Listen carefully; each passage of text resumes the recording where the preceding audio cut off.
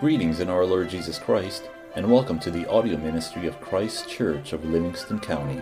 The following are 3 excerpts from a covenant renewal worship service led by Pastor Dirk DeWinkle, teaching elder at Christ Church. We trust you will be edified and ministered to by the Holy Spirit through this audio recording. Our call to confession today is from Proverbs 28, verse 3. A poor man who oppresses the poor is a beating rain that leaves no food. I'll just read that again. A poor man who oppresses the poor is a beating rain that leaves no food.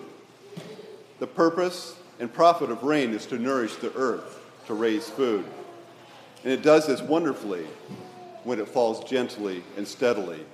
But when water comes to our gardens in a violent storm or too quickly from an errant hose, like it did for me yesterday, it can easily wash away topsoil and the seeds contained in it by the flood of water. So the very thing that ought to be for the benefit for the seeds in our garden can become a ruthless and destructive force.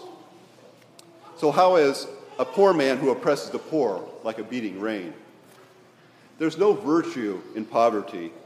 Poverty does not automatically make men charitable or noble or virtuous. In this proverb, Solomon observed poor men being cruel and stingy to other poor men, which he considered a perverse practice. And he saw poor men who, when given authority or riches, became merciless tyrants, abusing their power over their peers, or their former peers. This is vanity and insanity.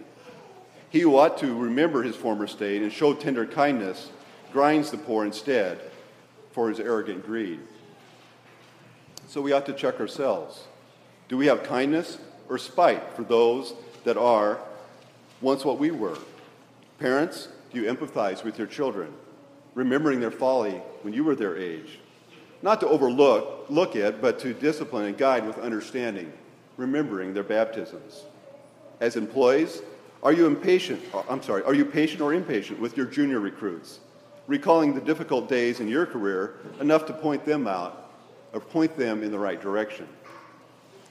Older brothers and sisters, do you have compassion for your younger sibling who is struggling or confused with what you were just a few years ago? And grandparents, do we honestly remember the difficulty of those early years of marriage and of child rearing so that we're able to come alongside of our adult children in a meaningful way? So simply, are you loving your neighbor? Jesus Christ went from the poverty of a lowly carpenter's son to the Prince of Kings of the earth. He surely remembers and pities us in our weak condition and amongst our hard trials. Please kneel where you are if you're willing and able as we confess our sins together.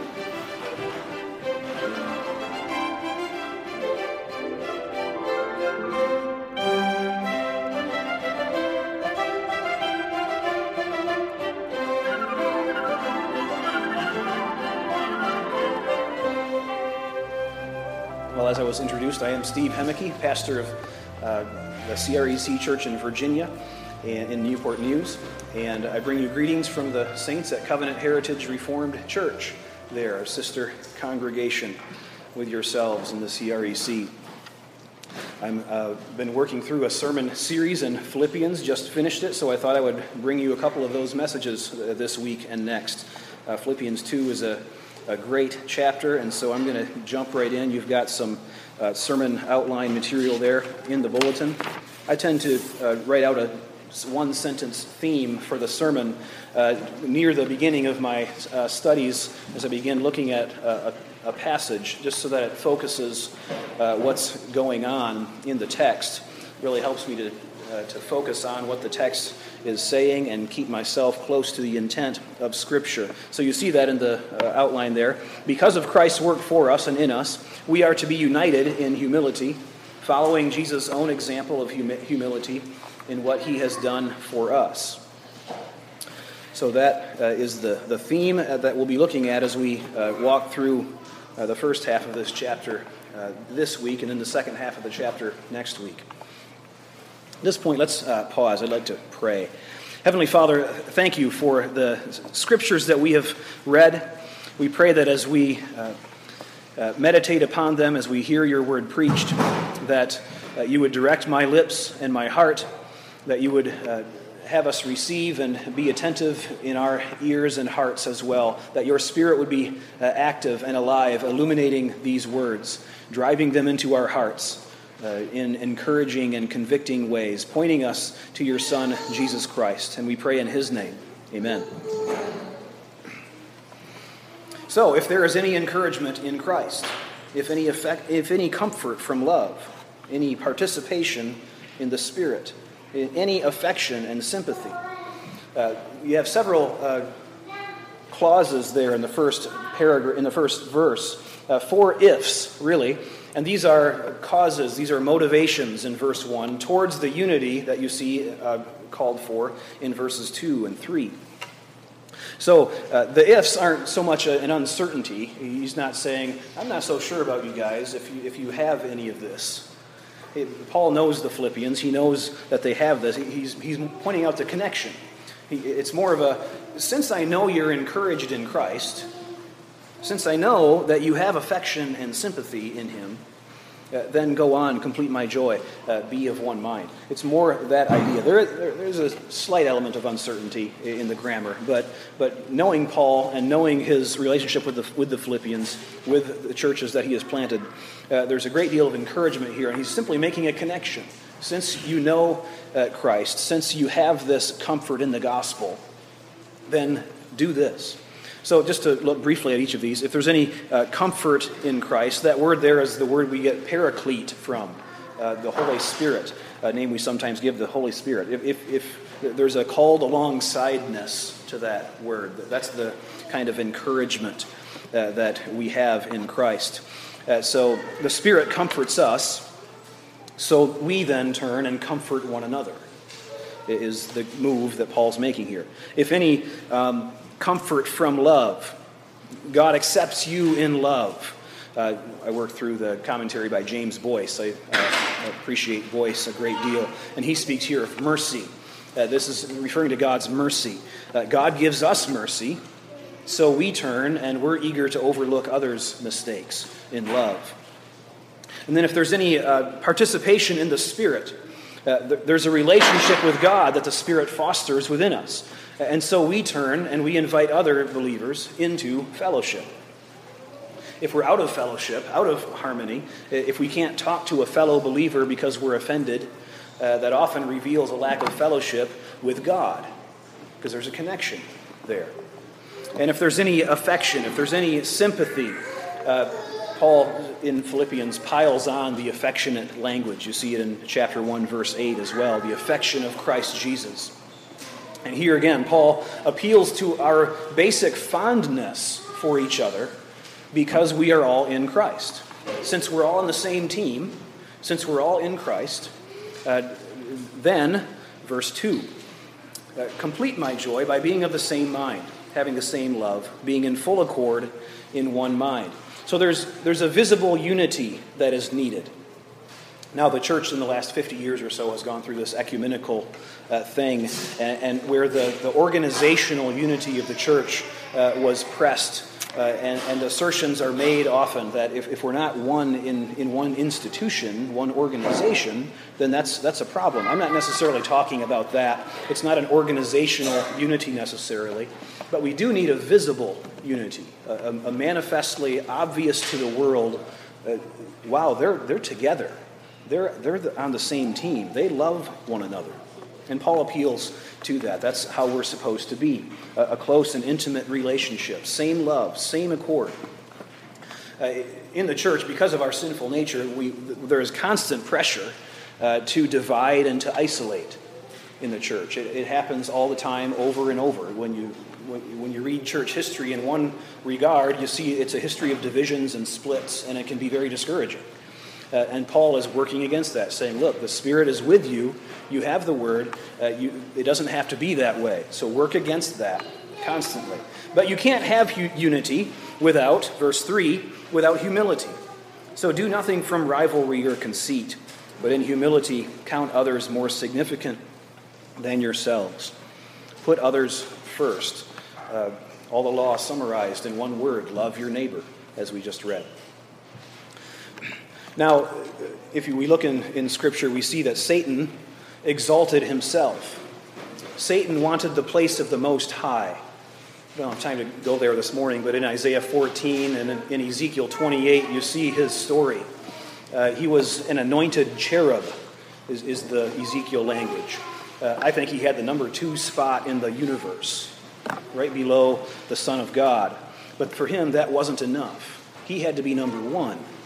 And in Isaiah 14, you see him saying, I will ascend. I will be like the Most High. I will go up.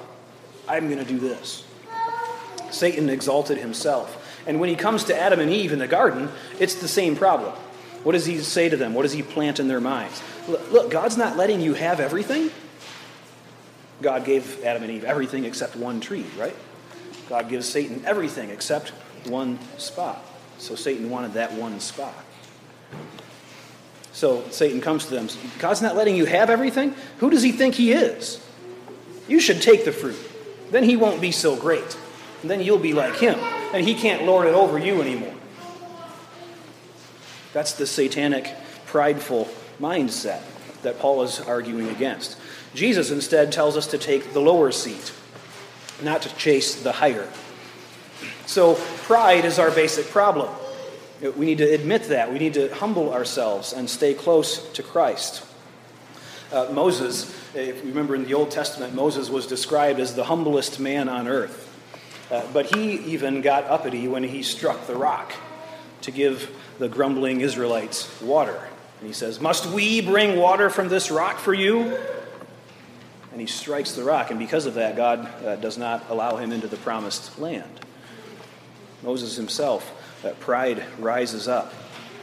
So we must be humble. There's more on that in the rest of the chapter, so I'll go on for now. More on that next week. The whole second half of the chapter is all about humility, and we'll see that next week. Really, this whole chapter is, of course, right? It's skipped over the overview of Philippians there. You see in chapter 2, the mind of Christ is one of humility. And that's what we find in the next verses 5 through 11. So, have this mind among yourselves, which is yours in Christ Jesus. I had a little bit of fun with verse 5 when I was preaching this down in Virginia. I'm a Michigander originally and have been living in Virginia for 10 years now. And our children are starting to pick up some of the dialect. So every now and then I'll hear in my house, even from my own wife, the word y'all. So it gets a little disconcerting. We're used to you guys and this kind of thing where you're from here in Michigan. But y'all actually comes in handy in the grammar of this, because where you see yourselves, it's a plural, right? Have this mind among yourselves. The ESV I'm reading from, that's helpful. That gives among yourselves. So that gives the same idea. Other translations make it more of an individual thing. Think this way in you. And if you just say in you, that often we think of that as, okay, I have to think a certain way. I've got to think. I got to be thinking. And it's not individual in your own brain. What it is think this way among y'all. So it's not about individual minds. It's not about your smarts. It's not about your IQ. It's how should we think about each other? That's what Paul's addressing here. And his question is, well, the way Jesus thought toward us. That's the answer to the question. Well, how was that? And suddenly we're into one of the highest and the greatest passages of all Scripture in verses 6 through 11. Jesus lowered himself to be with us, to be like us, to serve us. He went from the highest spot to the lowest spot, voluntarily on his own. Some commentators call this the great parabola. So if you know some calculus, you know the shape of a parabola, right? And we're doing the upside down, the U kind here, right? So Jesus goes from the highest spot down to the lowest spot, and then is exalted again back to the highest. That's the idea. And as he does this, it's fascinating to note, he covers the entire universe. The phrase Lord of the universe has been in my mind the last couple of days in the opening prayer that was said once again providentially. The Lord of the universe. Jesus is that Lord. He spoke all things into being through him, through the Word. And then Jesus himself surveys that entire universe, going from the highest spot down to the lowest, to earth, to the cross. He descends into hell. Then he's exalted again to the right hand. Many of the great stories, the great fiction writers in the past century and beyond do this as well. If you know me at all, you know you'll get a Lord of the Rings illustration at least once a month. And I was just watching one of the movies yesterday.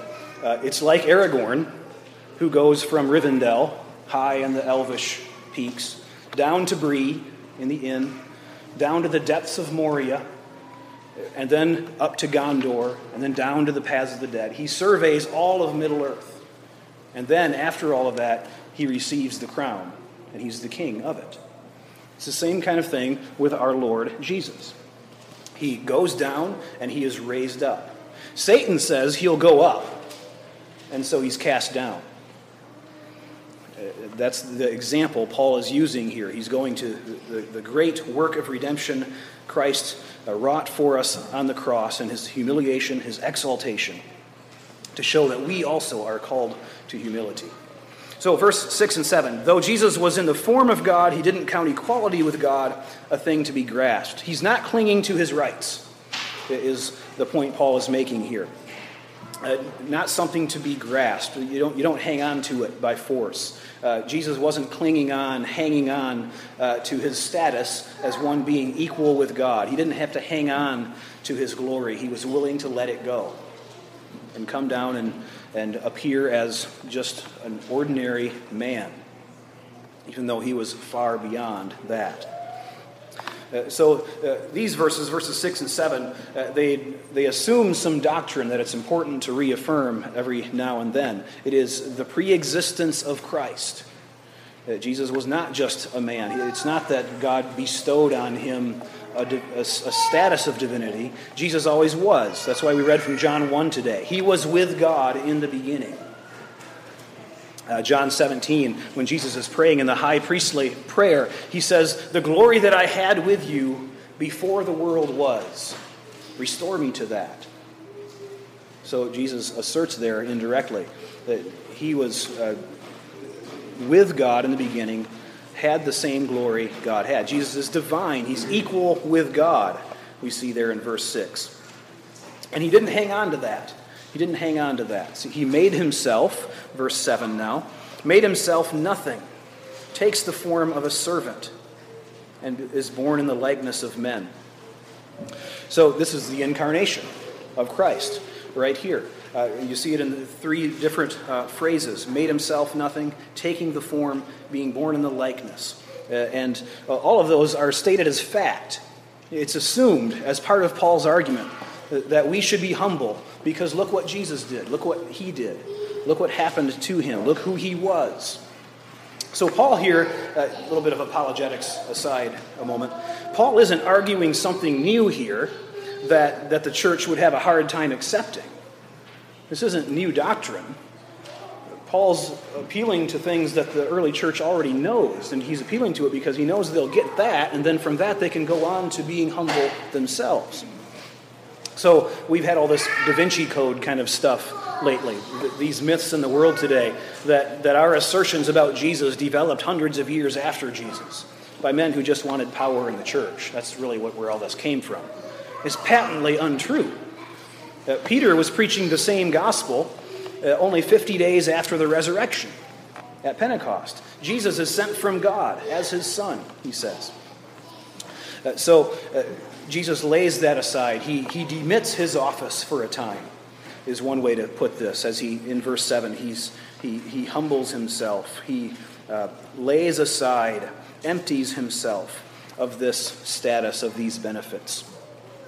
So he's willing to serve. He's willing to suffer. He's found in human form, verse 8, and he humbles himself, takes the form of a man. Have to be careful how we read this. Some false teachers in the church have read these as saying, well, yeah, look, it's just talking about the outward appearance of Jesus. So it just looked like he was a man. So he wasn't really a man. He just appeared to be. And we have to watch out for that. The word is in the Greek is schema. Like we get the scheme idea from. Not as in scheming deviously, but as in schematics. If you've got some schematics, you've got the blueprint. So it's not just the outward form, but it's how was he built? Well, Jesus was built, his structure, his being was as a man. Or when you look at the word form, that can mean outward, but it can also mean inward. We sometimes say, he's in good form today. Right? We have that kind of phrase. That doesn't just refer to that he looks good. It means he's doing well. Right? So form doesn't just mean the outward. Jesus was a man right down to the inner soul that he had. He was fully man, fully human, and also remaining fully God.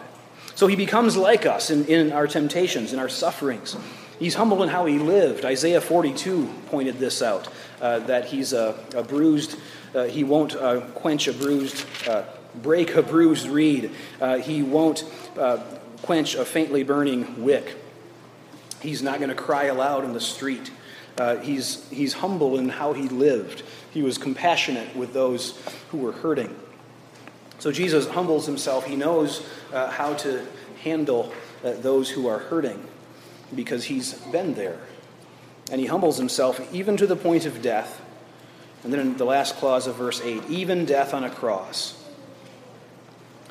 So Jesus' humility goes all the way to the cross. And that we have to keep reminding ourselves of the shamefulness of the cross. The Romans did everything they could to make the most shameful and embarrassing death and execution they could, and that was the cross. To be nailed naked to a board and stood up for everybody to see, and then you have to either suffocate or stand yourself up in excruciating pain, and it's an agonizingly slow death over hours, and while everybody's watching you. They designed this to be shameful. And Jesus humbles himself to die in that way. So, again, the point of all this in context is that Jesus is our prime example for humility. Look how he humbled himself, how he was willing to lay aside his rights, his deserved dignity. But when we come to Christ's death on the cross, remember, Jesus only makes sense as our example if he really saves us from our sins. Lots of people today are willing to look to Jesus as their example. Look how we're supposed to live. Jesus was such a great teacher, or he was a good example. He shows us how we're supposed to live. That's true, but only if he actually saves from our sins. If Jesus didn't save us at the cross, if God wasn't working there, then it was just a pitiful death. And there isn't much there to admire. But Jesus was God's Son, and he willingly laid aside his rights.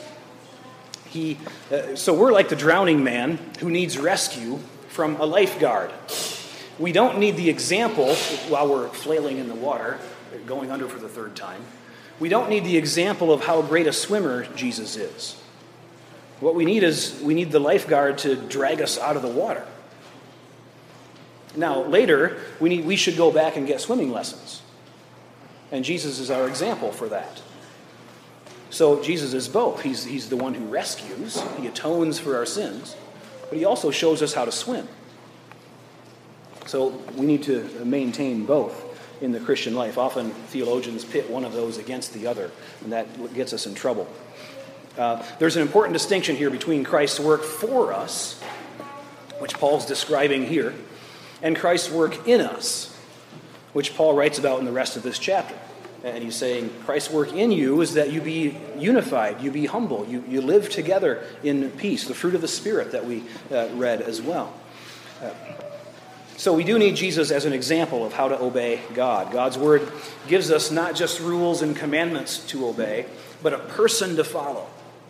We're disciples of Jesus. So we're called to that. Imitate me as I imitate Christ, Paul says. That pattern continues, not just with that each of us follow Jesus, but we have examples in the church to follow. And Paul sets himself up as that in 1 Corinthians 11. Imitate me as I imitate Christ. Follow my example, he says in the next chapter of Philippians. But this is a really important however, that all has to do with our sanctification, with our obedience. That's Christ's work in us. That's not how we're saved from God's wrath. It's not how we're justified. You're not justified by following good examples hard enough. You're justified by faith alone in Christ. So Jesus jumped into the water. He humbled himself. It's his work that sets you right with God. And Paul takes a moment to focus on that work of Christ, because without it, there is no way we can obey God. The Christian life isn't just rules and self-denial. Without the work of Christ for you, there's nothing to be done in you to please God. If you recall Jane Austen's Pride and Prejudice, I know how many of you have read Pride and Prejudice. That's a big thing by us. We're like the old foolish Mr. Bennet, whose daughter runs away with the scoundrel. And Mr. Bennet is too poor to fix it. He's helpless, and he has to accept financial aid from others, from Darcy, to get him out of the mess that his foolishness created. And it's humiliating, and he knows it. It's in the same way, we're like Mr. Bennet. It's humiliating for us to just accept the work of someone else to put our problems right, to not earn that ourselves. But that's exactly what we have to do in the gospel. We need to accept the work of Christ for us. And that humbling, that's part of God sanctifying us too. In the story, Mr. Darcy has to first act for Bennet to have anything to accept. And Darcy, he stoops well below his level socially. And he humbles himself to rescue the Bennets when he doesn't have to. And he does it because he loves Elizabeth.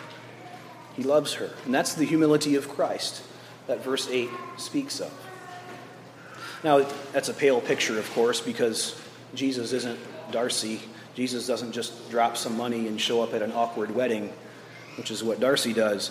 Jesus goes to excruciating lengths for us, bears the wrath of God against sin, which only he could have known fully, that wrath of God ahead of time. And he goes to the cross. So Jesus willingly goes from the highest place, think parabola again, the highest place of beloved Son at the right hand of God, to the lowest place for you, because he wants you to be with him. He wants reconciliation for his redeemed people, and he accomplishes that at the cross.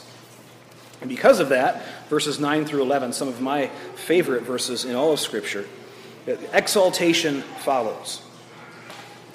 God gives him a name above every name. Some think that this is a specific word. I don't think that's right. It's not that the name Jesus or the name Christ is literally the highest word. Some have gotten wrapped around the axle, I think, on that. It's just, that's not the point. It just means, name here means rank or position. Jesus, the person of Jesus has the highest position of everyone. The point is, the person of Jesus has the highest place. He's the Lord of the universe. So every knee will bow. Every tongue will confess at the name of Jesus that Jesus Christ is Lord. In Revelation chapter 5, glorious chapter, where John sees in the throne room of heaven the Lamb standing as though slain. And what happens when he sees the Lamb? The Lamb goes and takes the scroll, Revelation 5, verse 7. Verse 8, and when he had taken the scroll, the living creatures and the 24 elders fell down before the Lamb. It's a glorious vision of all of creation. The rest of the chapter describes all living creatures in all of creation, in heaven, on earth, in the sea, under the earth, singing praise to God and bowing down and worshiping. Paul says the same here. Every knee will bow, every tongue confess that Jesus is Lord. On the earth, above the earth, under the earth. It reminds me of the magician's nephew in the Chronicles of Narnia, when Aslan creates all the creatures, and then they gather around him in a circle. And all hail Aslan. You have created us. You are worthy. C.S. Lewis's attempt at giving us that picture of worship, worshiping God simply for creating us, for being our maker. So we will confess that Jesus is Lord to the glory of God the Father. And that word confess, there's going to be two ways in which people worship or bow or confess. For those opposed to Christ, they're going to admit that Jesus is Lord. We, along with all the angels, are going to celebrate that Jesus is Lord. You get the distinction? There's a distinction there. Psalm 110 says, God the Father is going to tell Jesus, his Son, sit at my right hand until all your enemies are put under your feet. That's the moment to which Paul is looking here. When all rivals are removed. And that brings up the tension, doesn't it? Because as we look at the world around us, we're seeing more and more rivals, it seems, sometimes, not less and less. The writer of Hebrews says, we don't see everything in submission to Jesus yet. We have prime ministers and we have presidents who do not follow him. In James 2, James says, the demons believe that God is one, but they tremble at it. They work against it. But that moment is coming when every mouth opposed to God will be stopped. All of our excuses will be stopped. All the world and every man and every fallen angel in it will stand before God knowing its guilt. And the Lord Jesus will be on the throne, separating the sheep from the goats, taking those he came to save to himself, sending the rest away into the outer darkness. And there will be no one, there will be nothing to stop him.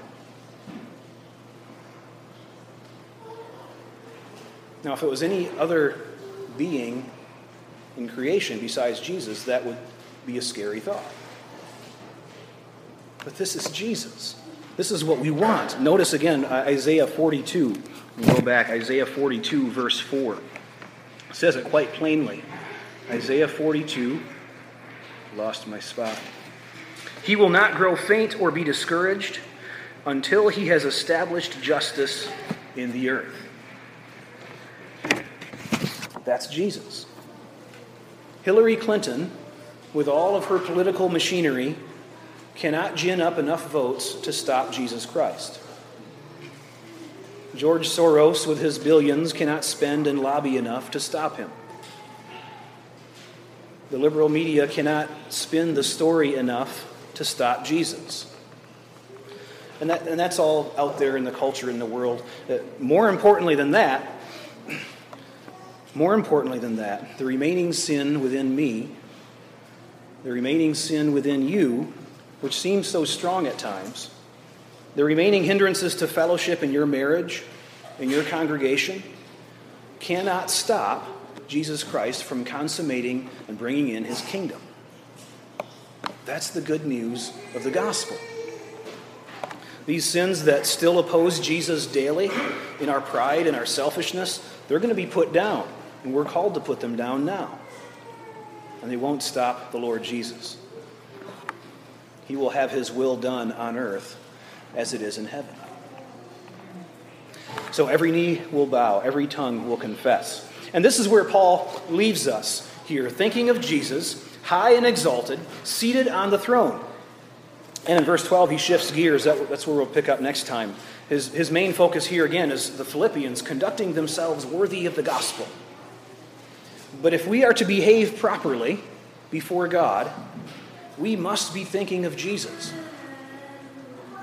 We cannot be upright, decent, obedient citizens and children of God without following Jesus.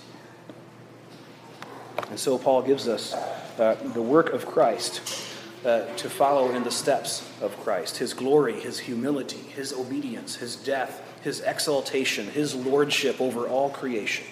Everything was made through him. He has passed through the heavens he made. He passed the angels he created, to the mountains and the rivers. He comes to the men he made, suffers our temptations and trials. We reject him. He descends to hell too, and he's surveyed the entire universe, made through him, made for him. And now he's reigning in heaven, making Middle Earth his own, like heaven is already. And we will come back to the theme of humility next time, but for now, accept the work of Christ for you. Celebrate his lordship over all of creation and over you. Don't just grudgingly admit the truth, or don't just kind of mindlessly nod in assent to the truth. Celebrate that Christ is Lord, his humility, and let that celebration move you towards humility together and toward each other. In the name of the Father, the Son, and the Holy Spirit, amen. Thank you, Heavenly Father, for your word of grace, your word of truth. Thank you for the picture you paint of your Son, Jesus, exalting him and glorifying him. Thank you, Lord, for the majesty and the glory that you share together, Father, Son, and Holy Spirit. Thank you for your mercy in humbling yourself and bringing us into your fellowship. We pray, Lord, that we would follow in the footsteps of Jesus, that we would humble ourselves, we would sacrifice in great ways to be unified, to be loving our neighbor as ourselves. Lord, since we are following Jesus, we also pray as Christ taught us to pray.